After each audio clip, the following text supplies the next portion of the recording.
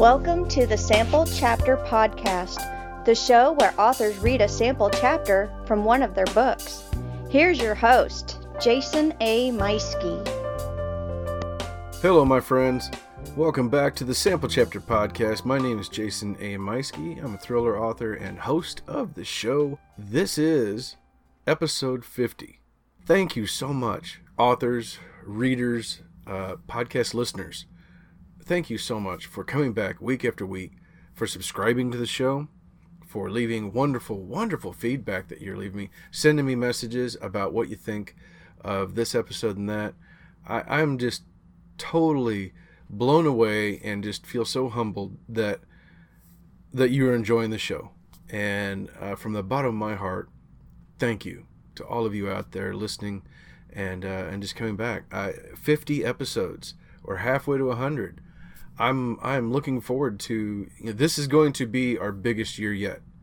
The first year was a lot of trial and error, learning as we go, so to speak, and had a couple weeks that we missed out.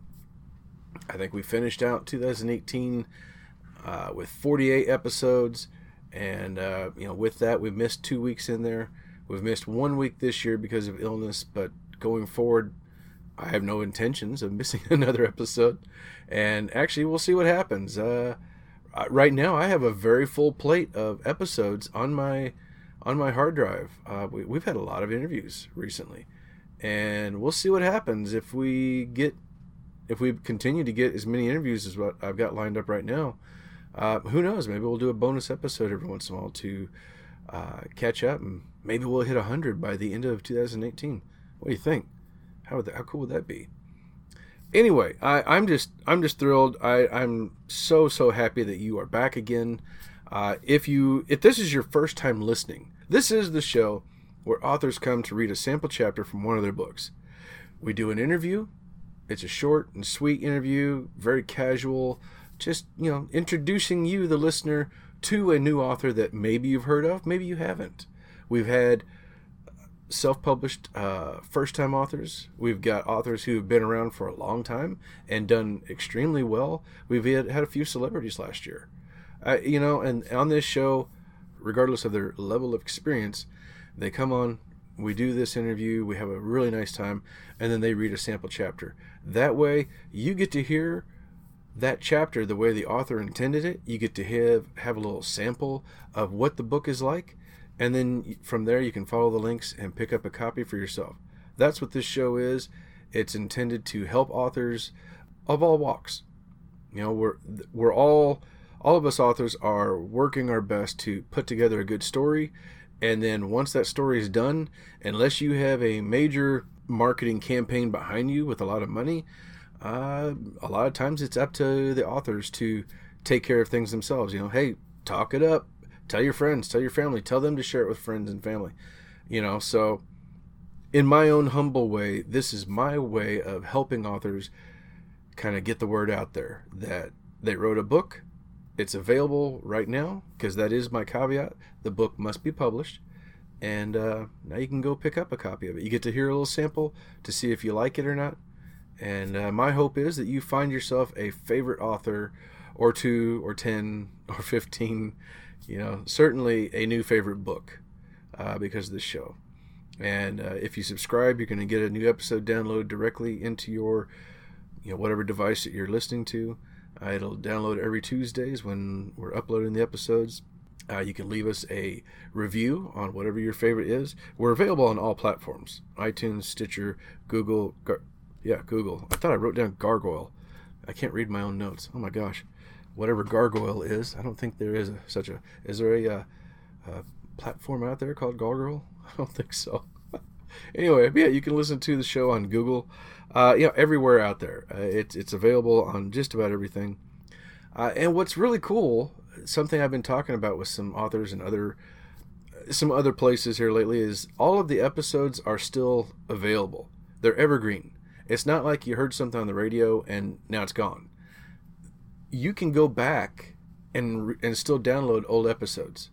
If you are familiar with podcasts, then this is something you're well aware of, but maybe this is your first time.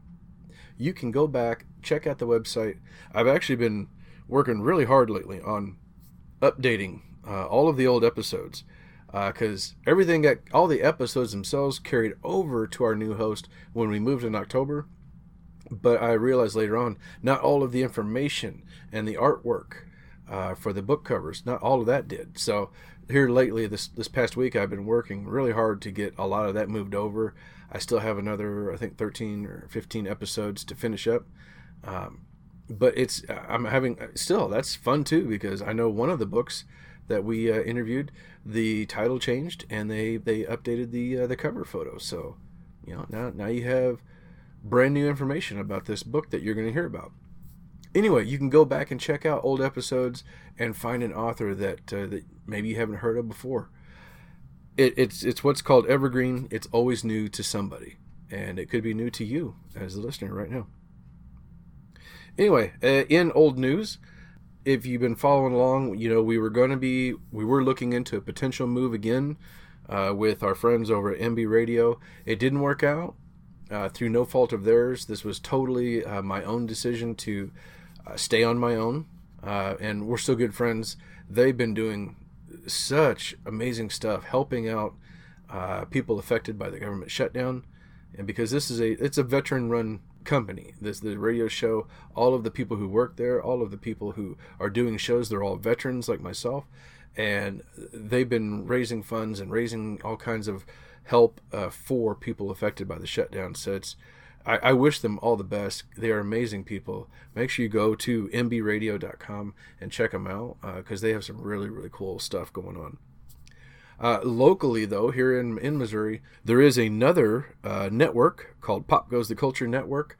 They just recently had reached out to us. They started sharing our episodes effective last week, episode 49. They're a local network that heard about us. We actually met each other on Twitter and began chatting about the winter storms a while back.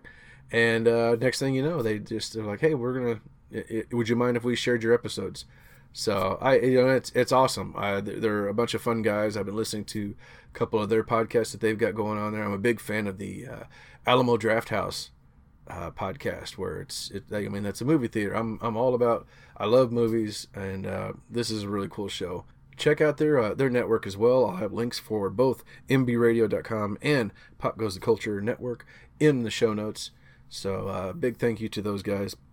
For me personally, my big news right now is I am talking to you while listening to my voice, as sultry as it is, on my very fancy new headset that my wife surprised me with today. I have an old $10 headset that I've been using for quite some time, and it was starting to fall apart. And I'd mentioned a while back that, like, oh yeah, I probably ought to hit up the sponsor and see about maybe getting a new headset. But I had pointed out to my wife a set that I liked, and next thing you know, she surprised me. It's a really sweet set. I don't know, if you follow us on Twitter, then you saw a picture of it earlier. Shared that on there, and she also gave me a bag of conversation hearts. That's my Valentine's candy. I mean, that's the way I roll. I will eat those things like you won't believe. And again, if you are following the show and you heard me last week, I will apologize for how excitable I got having eaten a big bag of M&Ms as I was preparing to record this section of the show.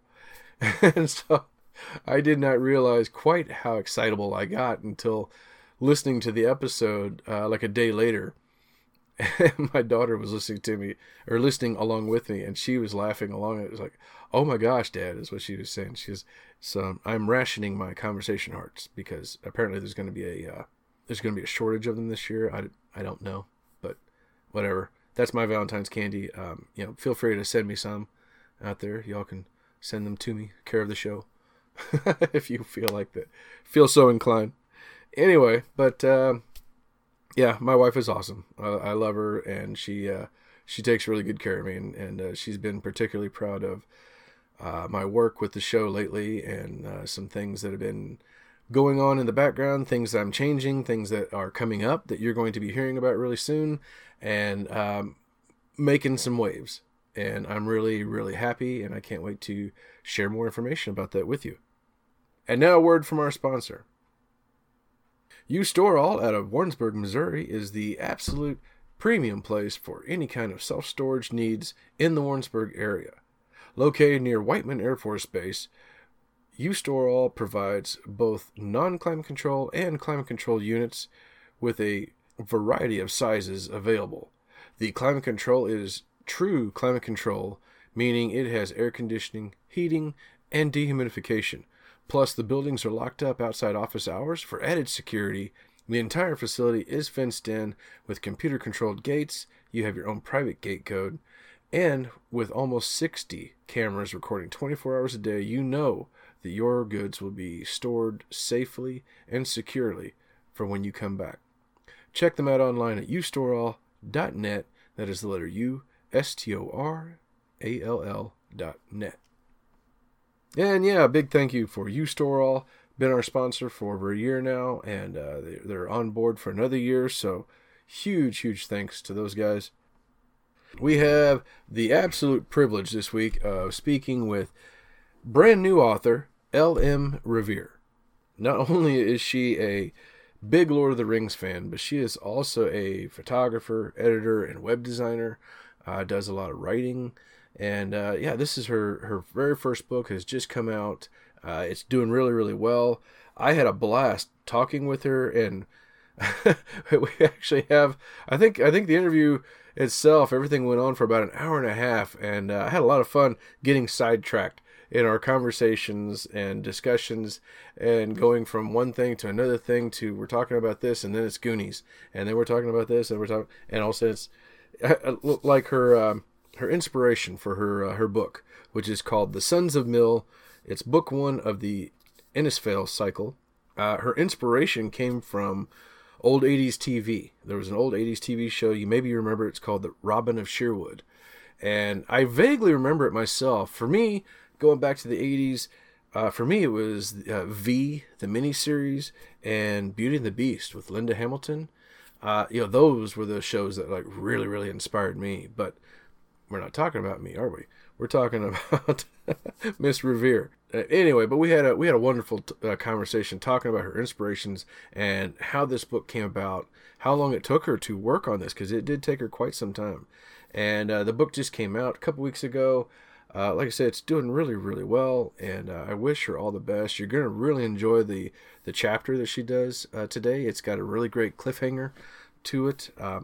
Speaking of, and you're going to hear about this in the interview, but I want to make sure and really push this home that she also has a big giveaway going on right now. Follow her on Goodreads. She has an autographed copy giveaway going on Goodreads, and it's not just one book. It's not 2 books. It is 10 books. Now, I'm not saying, one person's going to win 10. No, it's 10 winners. Holy cow. I've never heard of anything like that before. This is an awesome giveaway. So make sure you follow the link. Go to Goodreads and follow her. Go down to her author page and you can see the giveaway. It's going on. It's going to be going on for the next few weeks until February 17th. So make sure you go and check it out because you want to sign up for this. It's an adult epic fantasy, and you just don't get your hands on autographed copies of these kinds of books that often. So make sure you go check it out. Let's get on over to our interview with L.M. Riviere.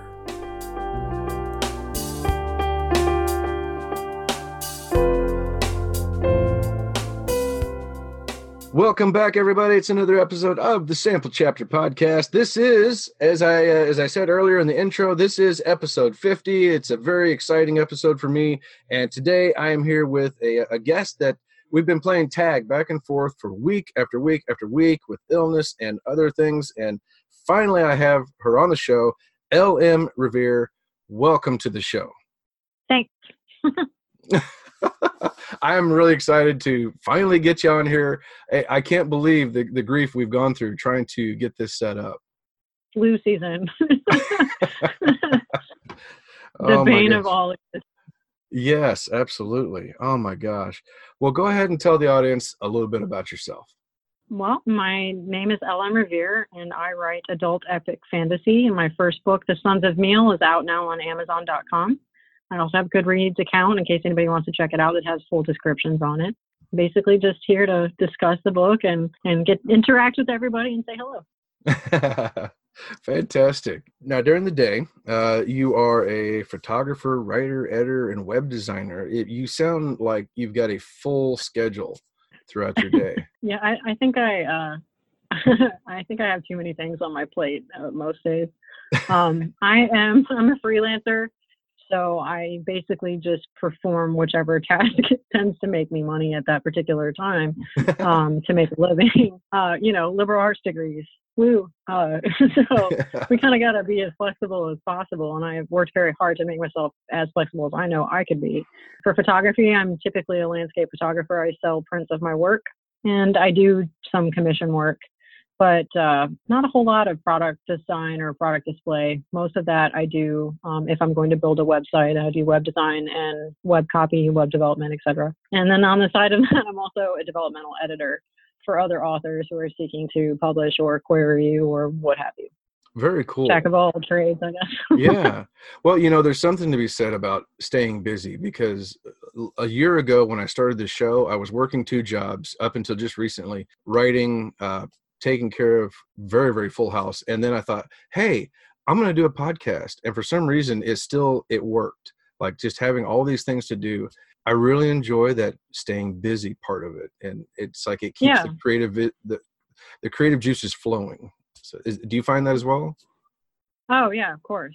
And sometimes it's unfortunate because you'll be working for somebody else and you've got 5 things on the docket for the day and you're like, wait a minute, I have a brilliant idea. I don't have time to get it down. Yes. By the end of the day, you're like, we'll have to save that guy for tomorrow.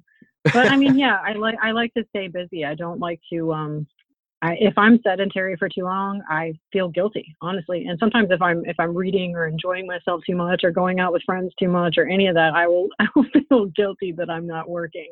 So, and if I'm not, and that means working either for other people or for myself, so like I prefer to stay busy. And I do find that the editing jobs that I do, the things that I do on the side, especially photography, really lend to my writing. For my photography, as I said, I do landscapes. So I take these, huge long exposures, and it's usually like full absorption sunsets where I, dial in all of these commands into my camera. So you're pulling out maximum saturation. And I feel like, and motion. And I feel like every single time I take one of those pictures, I'm also writing. So, vivid sunsets, brilliant blues, bright greens, like shadows creeping in from the corners, things like that. I'm always telling a story there. And even when I'm building a website, it's the same thing. So I feel like all of the things that I do come from the same place, almost. I don't know if that makes sense. It does. It does. It reminds me of the first time somebody told me that you should probably be a writer. Because I remember sitting on a porch when I was like in my young 20s, and it was like really early in the morning. I lived way out in the country. I sat down with a cup of coffee, and there was deer going across the yard. Some geese flew overhead, and I'm telling the people at my work that day about it, and they're like, "Who cares about that?" I'm like, "What? I thought it was really fascinating." And I'm telling all the details, and they're like, "Yeah, you ought to be a writer with all that." And it kind of, yeah. I was like, I love all these details. This is really, I just love the experience. So we empathize. I'm empathizing with you. I absolutely agree. Life, art, it comes from life. So for me, anything that's atmospheric lends to my work. It lends to anything that I paint, that I take pictures of, that I write, whatever. So, I mean, for sure, like those small moments, those things that people might overlook as they're busy or they're rushing around, like if the sky's a certain pink or a certain color, certain coral type of color, like I will stare at it until it's gone, and think of all these adjectives and words and, things will just swirl in my head until they come together, coalesce into some kind of artistic, like blurb or art form or a sentence or something, you know what I mean? I'm always creating something.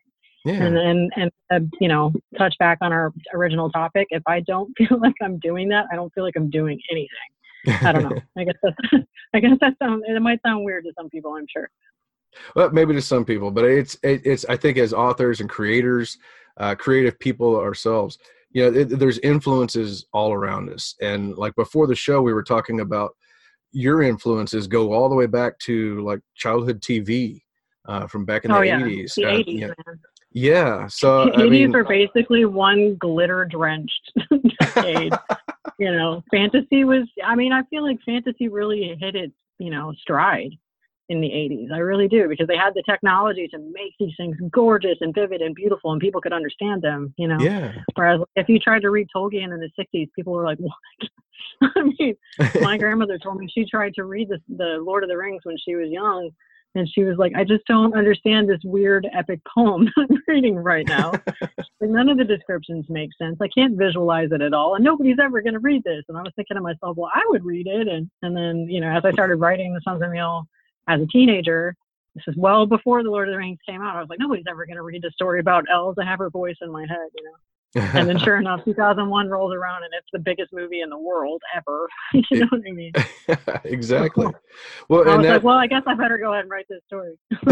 well, I'm glad you did. I mean, and that's what gets me is that, like I said, with the inspirations, the first seeds of your inspiration for the Sons of Mill came way back then. Now, tell us a little bit about that inspiration. Well, specifically the things that got to me as a child were the show Robin of Sherwood, which I think they based that Kevin Costner 89 one on. A lot of the, the cultish aspects of it, Mm-hmm. the mysticism and the sorcery and all that kind of stuff. I think they took that from that show. Mm-hmm. But when I was a kid, I was like, wow, this is the greatest thing I've ever seen. And I wanted to write a story about a Robin Hood character and even one of the characters in my book, his name is Robin for a reason. But I wanted to write that story about this, woodsman-like character, kind of gruff and overlooked and very dissatisfied with society as it is. And I don't know, it just kind of germinated in my head. And then you see things like Labyrinth and The Dark Crystal and Legend, which I was obsessed with that movie when I was a kid. The whole idea of the constant war between light and darkness and how neither really exists. It's all shades of gray. So, I mean, these things really sunk their hooks into me as a child. And I don't know, they just kind of, Ben Maiden was born then, and I wanted to make him this imperfect character who people could relate to, but he had a higher soul. He had a higher purpose. There was something more to him than what he showed to the world. So I don't know. Yeah. By the time I was in my 20s, the Lord of the Rings was out, and I was already like, okay, I gotta go really fast. I gotta write this quick. And by 2003, I did it. I was done, and I queried, and I did pretty well. I mean, it was my very first try, and I had almost had an agent, but when you're 23, you don't want to be told how to write. Right. Yeah. Yeah. We already know how to do it. Just tell me how to sell. Yeah. Right. No, I was just a 23-year-old snot. It's like, no, it's my story. So this is really cool then. So you started the story ideas came from way back then. You finally got the first version of this then back by 2003. The first version actually came written down. I had it all written down in notebooks, and then I typed it up. Was in 98 and 99. Okay. And then I let it sit for a little bit, and let people read it and scratch on it. And I actually still have that original version, and then I mailed it to myself, so it's in an envelope. Hasn't been touched since 1999.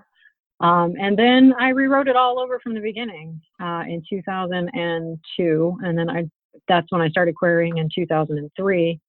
And still, 2003, aside from the Lord of the Rings, there wasn't too much fantasy like mine out there. Mine is very heavily based in Celtic and Irish mythology. So a lot of the stuff that I was seeing is just very flighty, fantastical fables, things from alien universes, things that are totally and wholly original. And mine was kind of based in a historical sphere. Like Mercedes Lackey, she can pull things out. Where does she get it from? I don't know, but it's always brilliant. And then I started reading, I think, at a point when I did give up a little bit on writing The Sons of Meal, I started reading Juliette Marillier, who is a fantastic writer. Her prose is absolutely gorgeous. And she basically rewrites these Irish fairy tales, and I just love the way that she does them. Her execution is flawless. So I guess, was influenced by them a little bit too, towards the third and fourth rewrite of this book. But yeah. Yeah. Well, I mean, like I said, I haven't started the book yet myself, but I mean, the cover is gorgeous, and it sounds My friend Mike did that, Mike Baker. Oh, very, very nice. Can I throw that in there really quick? What's up, Mike? Absolutely, yes. Hey, Mike, great cover, buddy. Well, and the idea, the story itself sounds really, really cool. Tell us about the story. What is the what's your pitch? What is the story? You know that is like the most dreaded question for many authors ever. Tell us what your story's about. Open a window, leaps out. Yeah, exactly. The story takes place. Let's just say that Innisfail is a land embroiled in conflict between three disparate city-states, essentially. Oh, and these city-states all have a different idea of how society should be governed and ruled. Two of these city-states are mortal, i.e. human, and one is not. So the one that isn't happens to be the overlords, and they control everything. It causes a lot of strife and discord, especially for the very patrilineal, feudalistic culture of the South, Bethany.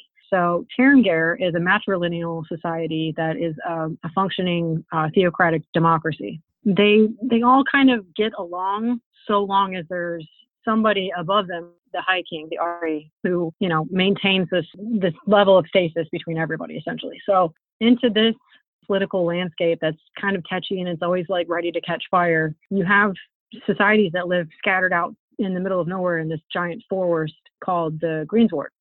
And they prefer that area because they're not beholden to anybody out there. And it's a rough life. It's tough. It's hard. But they don't have anybody to answer to. And one of the people that is very integral in this particular story, and the opening book of this story, is Una. And Una is herself torn between the two mortal cities. Mm. And she would much prefer not to be tied to either. She would prefer to have her own freedom and live much in the same way a lot of these people in the Greensward prefer to live, which is with no authority. And she runs across this character. His name is Ben Maiden, who is a drunk. He's not a nice guy. He's very selfish and vain. And he is, he's basically friends with a bunch of poachers and criminals. And he runs afoul of them. So he's out in the woods by himself. And they happen to come together, Ben Maiden and Una. And as that happens, because of that situation, they're both kind of cast into this burgeoning war that is ever present under the current of things on this continent because there's so much bitterness against the High King. So that is where the story essentially takes place. Well, that sounds amazing. So probably the biggest, longest description ever, but No, it's all right. I mean, it really paints a picture then. So you got like the least likeliest of heroes being thrown into such a position in this epic fantasy. It sounds amazing. Thanks. So you've already got two others, some sequels to this that you're working on. They're going to be ready soon. They're done. Oh my gosh. They're written. They're drafted and ready to go.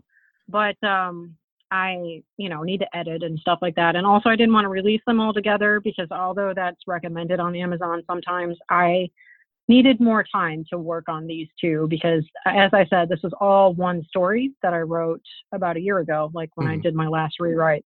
Yeah. So this would be my fourth rewrite, I guess.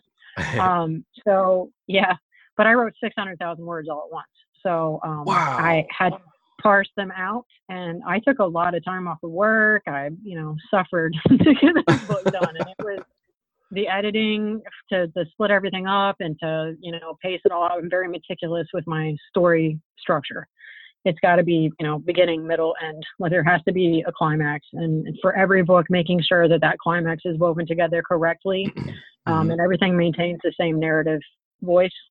That was the most challenging part for me. But now these books are essentially, they're drafted, they're ready to go, their voice is established, the beginning, middle, and ends are established. It's just some minor tweaking that I would like to do. When I say minor, I mean it's probably going to take me another 6 months, but still, still, yeah. They should be out very, very soon. Yeah. Well, still, I mean that's awesome that you have them like basically almost ready. I mean, a lot of us will write the first book, put it out, and it's like, yeah, I've got so many others coming up. I plan to start next month. on book 2. It's like, Yeah, we're not quite ready yet. So, but I've been that guy. Cool. Don't get me wrong. I just had enough. I was like, all right, I need this monkey off my back. So it's got to get done. Awesome. Do you have plans for, a future book that's outside this genre or a different story? Yes. I actually have another series. I believe I'm going to market it as a young adult series, but it's more for younger children. So I would say between the ages of 10 and 14, you know what I mean? Yeah. There won't be heavy love triangle stuff that I tend to find in young adult fiction and tends to bother me quite a bit. But it's more of an encouraging, like motivating tale for young girls and boys and about how to handle mediocrity. I don't want to give any more than that, but it is a fantasy and it's set in a magical world, and like there's some very interesting characters. The main character, Nyx, is a very strong female character, and she solves a lot of puzzles, and she's very brilliant, and she has to drag along this spoiled brat. His name is Rye, of a nobleman, and they end up, solving a lot of mysteries and crimes together. So I don't know. That story should be coming out when I have this particular monkey off my back, which would be maybe next year. I will be able to actually get that out. And then I also have a screenplay that I wrote in 2009 that was actually pitched to HBO. It's a really long story. And they liked it, but as an unknown author, it's kind of hard. They're not going to finance any kind of period piece. They're not going to take an unknown writer who's never been, anywhere before. So I'm, essentially nobody. But, you never like to novelize that as well. Yeah, well, you never know. I mean, we're in a new age of entertainment and creativity, and the indie boom. I don't know. Some people are saying it's coming down. I think it's still taking off, and I think I agree. I think we're the indies out there. I think are right at the cusp of. It's not going to be long before Netflix or somebody's going to pick up somebody who's I just wrote this book last year. It came out. It was an immediate hit, and all of a sudden, wow, look at this! My show's on Netflix. It's bound to happen sooner or later. I think this is just going to keep getting bigger and bigger.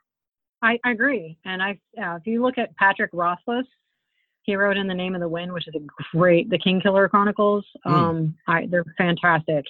I love those books. And I honestly feel that the Sons of Meal is kind of a good bevy balance between Patrick Rothfuss, Terry Goodkind, and Juliet Marillier. So they're kind of, if you're a fan of any of those, or even Jacqueline Carey, like with the Crucial Dart series, that's very well done. Mm-hmm. That's kind of the way that I've crafted the Sons of Meal. But Patrick Rothfuss himself, I believe, has sold the King Killer Chronicles to Netflix. So, I mean, fingers crossed I'm going to actually get to see that on the screen. I don't know what I'll do with myself. I'll be so happy. But one of your favorite books gets made into that. But I think, I agree with you. Netflix, Amazon. I do know that Amazon is developing a Lord of the Rings series. Yes. It's supposed to be the most expensive show that was ever made. So we'll see how that goes too. Yeah. Well, let the audience know, how can we find you online? How can we follow you? I am on Twitter at LM_Riviere. That's RIVIERE. I am on Instagram at LMRiviere_author. I am on Facebook at LMRiviereAuthor. And you can find my work at amazon.com/author/LMRiviere. I'm also on Goodreads too. So if you are a fan of Goodreads and you like to reach out, and I'm actually currently doing a giveaway on Goodreads right now. So I'm so happy you said that. I'm so happy you said that. Yes, I wanted to make sure and touch on that too, that you have an amazing giveaway, because your episode's going to be coming up very shortly. And there's still lots of time for a giveaway on Goodreads for people to come and find you. Go ahead and tell us about that real quick. Yeah, on Goodreads.com, if you go to The Sons of Meal, book 1 of the Innisfail cycle, or if you just search my name, LM Riviere, you will find, like if you scroll to the bottom of my author page, you'll find a giveaway. I'm offering 10 books that'll be autographed to 10 lucky winners. So if you enter the giveaway, I think there's a good chance that you might be one of them. So, I mean, give it a try. It's a free book. It's an autographed book, and you'll get a free paperback copy of the Sons of Meal. And also I'll provide links and stuff for any of the artwork that's about to be released soon. That'll be a map of, I might do t-shirts and also bookmarks and things like that. Very cool. Very cool. And we'll have links to all of this in the show notes. And yeah, everybody, make sure you go out, get signed up for that giveaway, because you're going to want to have your own physical autographed copy of this book, so that when Amazon starts publishing or starts, producing this movie, you've got the book. You'll like, yes, I've got my copy of it right here. He said with hope. Yes. Well, we all have that same hope. And I mean, if it's for me, at the bottom of my heart, it's I definitely wish every author that comes on here the most success, and I would be totally excited if something like that came up for anybody on there. And I mean, why not you too? I mean, of course. Yeah, I mean, we all have the same chances. It just takes one lightning strike and it could happen. I hope so. I hope you're right. Well, Miss Riviere, thank you so much for coming on the show. I've had a wonderful time talking with you, and I'm going to hand the floor over for L.M. Riviere and the Sons of Mill. All right, I'm going to read from chapter 2, small description. NE 508, 14 Dorsawa, Drawada. Dorsawa would be the month of October. A 500-ton galley bobbed alongside the jetty, awaiting passengers, goods, and crew. Una was so close now, she could taste the linseed and tar at the back of her throat. She'd been wringing her hands in queue since first light, eager to get on with it. The Kelpie wasn't what she would consider an impressive vessel in her limited reckoning of such things. Years of bad weather in the Straits of Mannanan had clearly taken their toll on the old girl. The ship's rigging sagged from 3 puny masts. Patched sails were hastily strapped to her creaking crossbeams. Bits of frayed rope and sailcloth streamed from the mast like stockings on a clothesline. The Kelpie's starboard side was pocked with poorly tarred holes, some perilously near the waterline. Una didn't have the luxury to worry whether or not the ship was comfortably seaworthy. The Kelpie was the only available boat for the next few weeks. As winter tiptoed into Innisfail, the shallow straits between Ayr and Kimry would clog with ice. Shipping and transport would dwindle into a trickle for the next month, then halt altogether by the following. Only heavy ice crushers and barges would dare the Straits of Mannanan in winter. Most of those were unfit for human cargo. This galley was Una's last chance for a clean escape from Ayr. If she didn't board now, she'd be forced to travel south to the port at Bethany or west to 10 Bells to book passage at a later date. Neither option was an attractive one. The first would bring her well within her greatest enemy's reach. The latter would require many days of travel, costly accommodations, and weeks of potential waiting. Both avenues were too dangerous to incite enthusiasm. She had to leave now, today, before it was too late. So far, so good. From here at the port of Drogheda, the Boyne slogged a further 5 miles east to the straits. The distance was not too great to taste the salt in the air, nor smell the decaying seaweed dumped into the river's mouth at each high tide. Disused to the gastric stench of brackish water and vegetative river mud, she covered her mouth and nose with a gloved hand. Dockhands called crates and barrels, overflowing with salted mackerel, whiting, turnips, cabbages, and leeks up the Kelpie's gangplank. The cacophony of competing odors intensified 100-fold as her queue wound up the ramp. She could get used to the smell. She might even learn to love it. She would endure whatever she must to be free. The crush of people waiting to board was another matter. There were over 3 score standing on the wharf, herself included. Most of these folks were small-time merchants, workmen, or agrarian migrants. Who didn't see how this many people could fit inside a ship this small, never mind comfortably. Few passengers carried much in the way of luggage, but some did have children or small animals in tow. A grizzled, middle-aged man in front of her held a goat leashed to one hand and a wire cage bearing 2 hens in the other. Beside her, a young mother clung to 2 unruly children. The boy eyed Una with frank, unblinking curiosity. She wiggled her fingers at him. The child grinned around this drool-slathered fist he crammed into his mouth. In the distance, the citadel loomed, stern and oppressive. From the center of that menacing fortress rose the cloister of the eternal flame. Its seamless granite edifice glinted red in the sun. Una shivered at the sight. If she'd never had to set foot there again, it would be too soon. A commotion at the inner gate caught her attention. The harbor master made a beeline for waiting passengers, holding a wadded document in one meaty hand. He didn't look happy, nor was he alone. The black and gold caresses of the Citadel Guard dogged his heels. Gasping, Una whipped her head around. There were 4 of them, she noted with rising panic. They shoved through passengers at the rear line, irrespective of age or disposition. An elderly woman cried out as she was knocked to her knees on the dock. The crowd parted for the guards like a stream diverted by a large stone. Una kept to her pace at the rear of the queue, her head down. Willing herself small and insignificant as possible, she tugged her cowl low over her forehead. The harbor master stomped past. Relax, she commanded herself. If you appear anxious, they will wonder why. She sent a surge of spark into her blood to calm her nerves. She wasn't going to panic, not now. She'd made it this far, hadn't she? Just a bit further, and she'd be out of their reach. Gone, free, safe. Breathe, she chanted inwardly. Everything is fine. They have no reason to suspect you if you stay calm. Upon first glance, she was just another grain migrant worker awaiting transport to the colonies. Her papers were in order. Gon had seen to them, along with the coins bulging from the purse strapped to her thigh. An official union seal was stamped into her patent of labor. Her boarding pass read Kea Folney. Kea was an average girl from the Midlands, shipping out to seek work in Swansea like so many others on the wharf this morning. She would make it. She had to. If only the Kelpie would start boarding. One of the guardsmen grabbed a girl at the front of the line. She was forced to remove her cap and tatty cloak. Una's heart skipped a beat. A cold knot of fear hardened in her belly. She watched the girl comply, her face streaked with tears. Her parents were held at arm's length while the forward guardsman searched her. He was not gentle. His gauntleted fists rent the girl's sleeves to her elbows. When nothing but her sun-kissed brown skin was revealed, he shunted her away and reached for another. The harbor master paced alongside the crowd. Fat beads of sweat slid down Una's nose. He held up a bit of vellum with its bright red seal. The red worm of the Union of Commons. Nima's seal. Una would know it anywhere. For a moment, all she could do was stare at the scarlet wax, her pulse louder than any drum. This here, he bellowed over their heads. Be a warrant for the arrest of one Una Mora. We'll thank you lasses to cooperate with our search by rolling up your sleeves before you make your way up the ramp. If you resist in any way, one of these men will arrest you. Raise your hands if you heard me, please. A host of dirty, shaking fingers floated upward. Una took a step back. No. She was too close. Gon assured her that no one would come looking for her until she was well underway. How did these guards have a warrant already? Why did it bear Nima's seal? Every second that passed made Una's nerves sing with renewed anxiety. Had Gon betrayed her? He must have. But why? Had Aoife discovered their plan and informed Nima? That was entirely possible, likely even. Aoife was a loyal snake, clever and ruthless. Ahead, the Kelpie sails rolled down. The ship would sail soon, with or without its passengers. Una might have known. Things had been going too smoothly. What's she done then? Asked the matron beside her, hefting her son high on her hip. Her auntie daughter wriggled around her knees.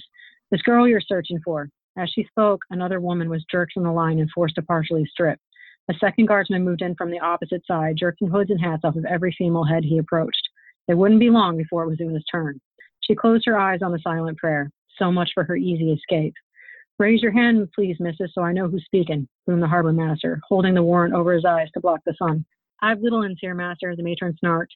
I've no free hands to spare. Answer the bleeding question. What's this dread girl done requires the manhandling of respectable women like us, eh? A murmur of eyes rumbled through the crowd. Women did not expect such treatment in Terrangar. Her neighbor stared straight at Una, her interest plain. Una took a step backward. She's a primo of the cloister, missus.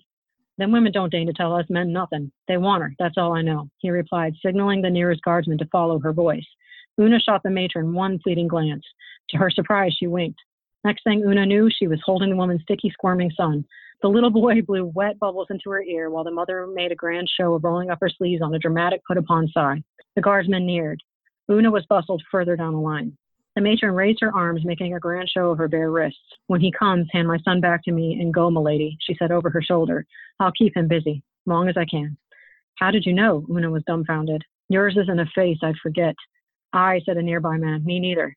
He's close, milady. Pass the boy, then get behind me. I'll cover for you. Una didn't have an opportunity to thank either of them, for as soon as the guardsman approached, the woman wrenched her son out of Una's arms and placed herself firmly between them. The man who'd offered his help swung Una into the mob by the waist, then dove headfirst into the soldier's chest. Her defenders tumbled to the dock with the guardsman, a tangle of curses and fumbling limbs. Una didn't waste a moment of the reprieve they'd bought her. She clawed through the rear of the crowd toward the drow gate. A shout went up at her back. Long live the Mora, long live the Queen, cheered the matron. Her chant was taken up by some. Others booed or jeered her for it. Una was nearly to the arch when the harbor master singled her out. The gate. She's headed for the market.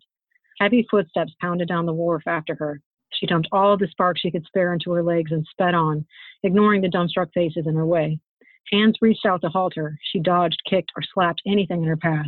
Under the arch, she took a sharp left toward the market, then another which would lead her back to the city. She had no choice now but to run for the ward gate. The Navan High Road would lead her west to 10 Bells, her next best option. As long as she remained in air, anything could happen. Stop her, stop that woman, barked one of the pursuers. Una barreled through the market, driving through the people and bounding over impediments in her way. A quarter-mile up, she cut a second corner at Oyston, then another at Pennyroyal. Thankfully, there weren't many people out this early in the morning, save workmen and vendors loading their shops and stalls. The streets were mostly clear. Rounding the intersection at Balmoral, she veered left into a narrow alley. Her lungs burned like lamp oil, but she could not stop. The men chasing her had much longer legs, unfortunately. On Ene, her progress toward the ward gate was abruptly halted by a large stone wall. Too late to stop, she ran into the wall nose first. Her rump struck the cobbles with an uncomfortable crack. Stars swirled before her eyes like multifaceted gems. She groaned and rolled onto her side, tasting blood. Newly cut stones were stacked under the scaffolding above her head. How could she have known they were working on this end of the citadel? This was the first time she'd set foot outside of the cloister in years. Groaning, she held a hand under her streaming nostrils. There you are. Her ears rang. Shaking her head to clear it, she pushed herself to her feet. Una glared up at two citadel guards. One of them unwound a bit of rope from his forearm and slunk toward her with an oily grin. He was an odd-looking fellow, spindly limbs but portly round the middle, like a spider. Careful, his companion huffed from the corner. She'll kill you if she gets a hand on you. Don't rush. Una tilted her head. That wasn't a Tarragonese accent, was it?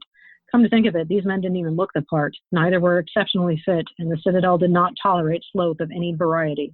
The pair wheezed like they hadn't run in a decade or more. Who are you? She wiped her face against her sleeve and slowly removed her gloves. The larger man watched her do it, his expression wary.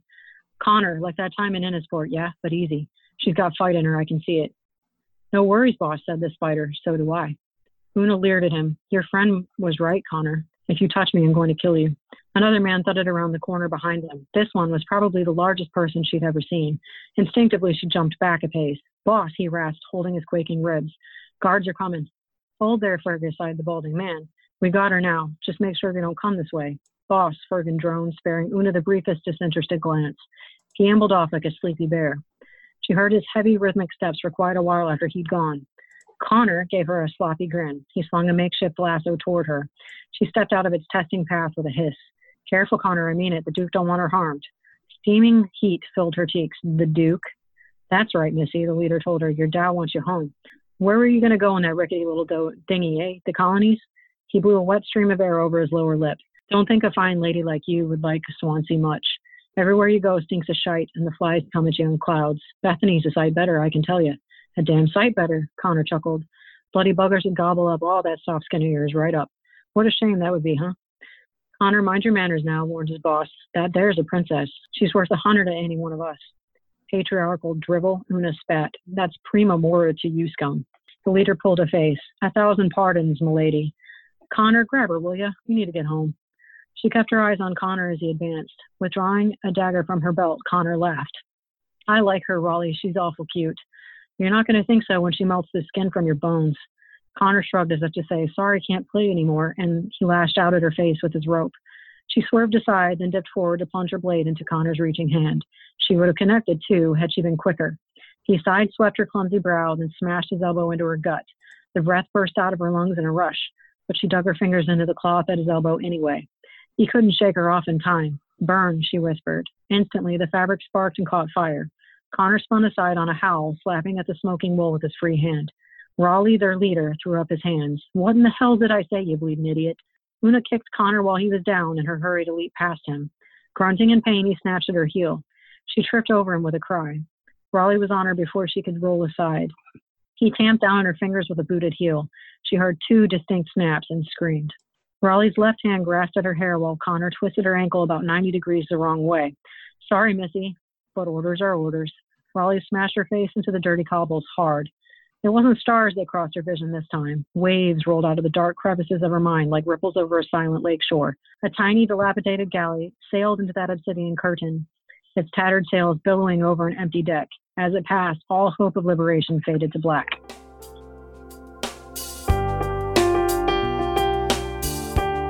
And that was L.M. Riviere reading a sample chapter from her breakthrough book, The Sons of Mill, Book 1 of the Innisfail Cycle. Don't forget to follow the links so you can follow her online, check out her website, Amazon, Goodreads, and yes, the Goodreads. Get over there, sign up for her contest so that way you can win yourself a signed copy of this. The ebook is on sale for a couple more months. Leave a review for her book after you read it. You're going to love it. Leave a review for the show, and namely, don't forget to subscribe, because that way if you subscribe to the show, next week you'll end up with a new episode with a new author, another book, and another sample chapter. Thank you, everybody. We'll talk to you next week.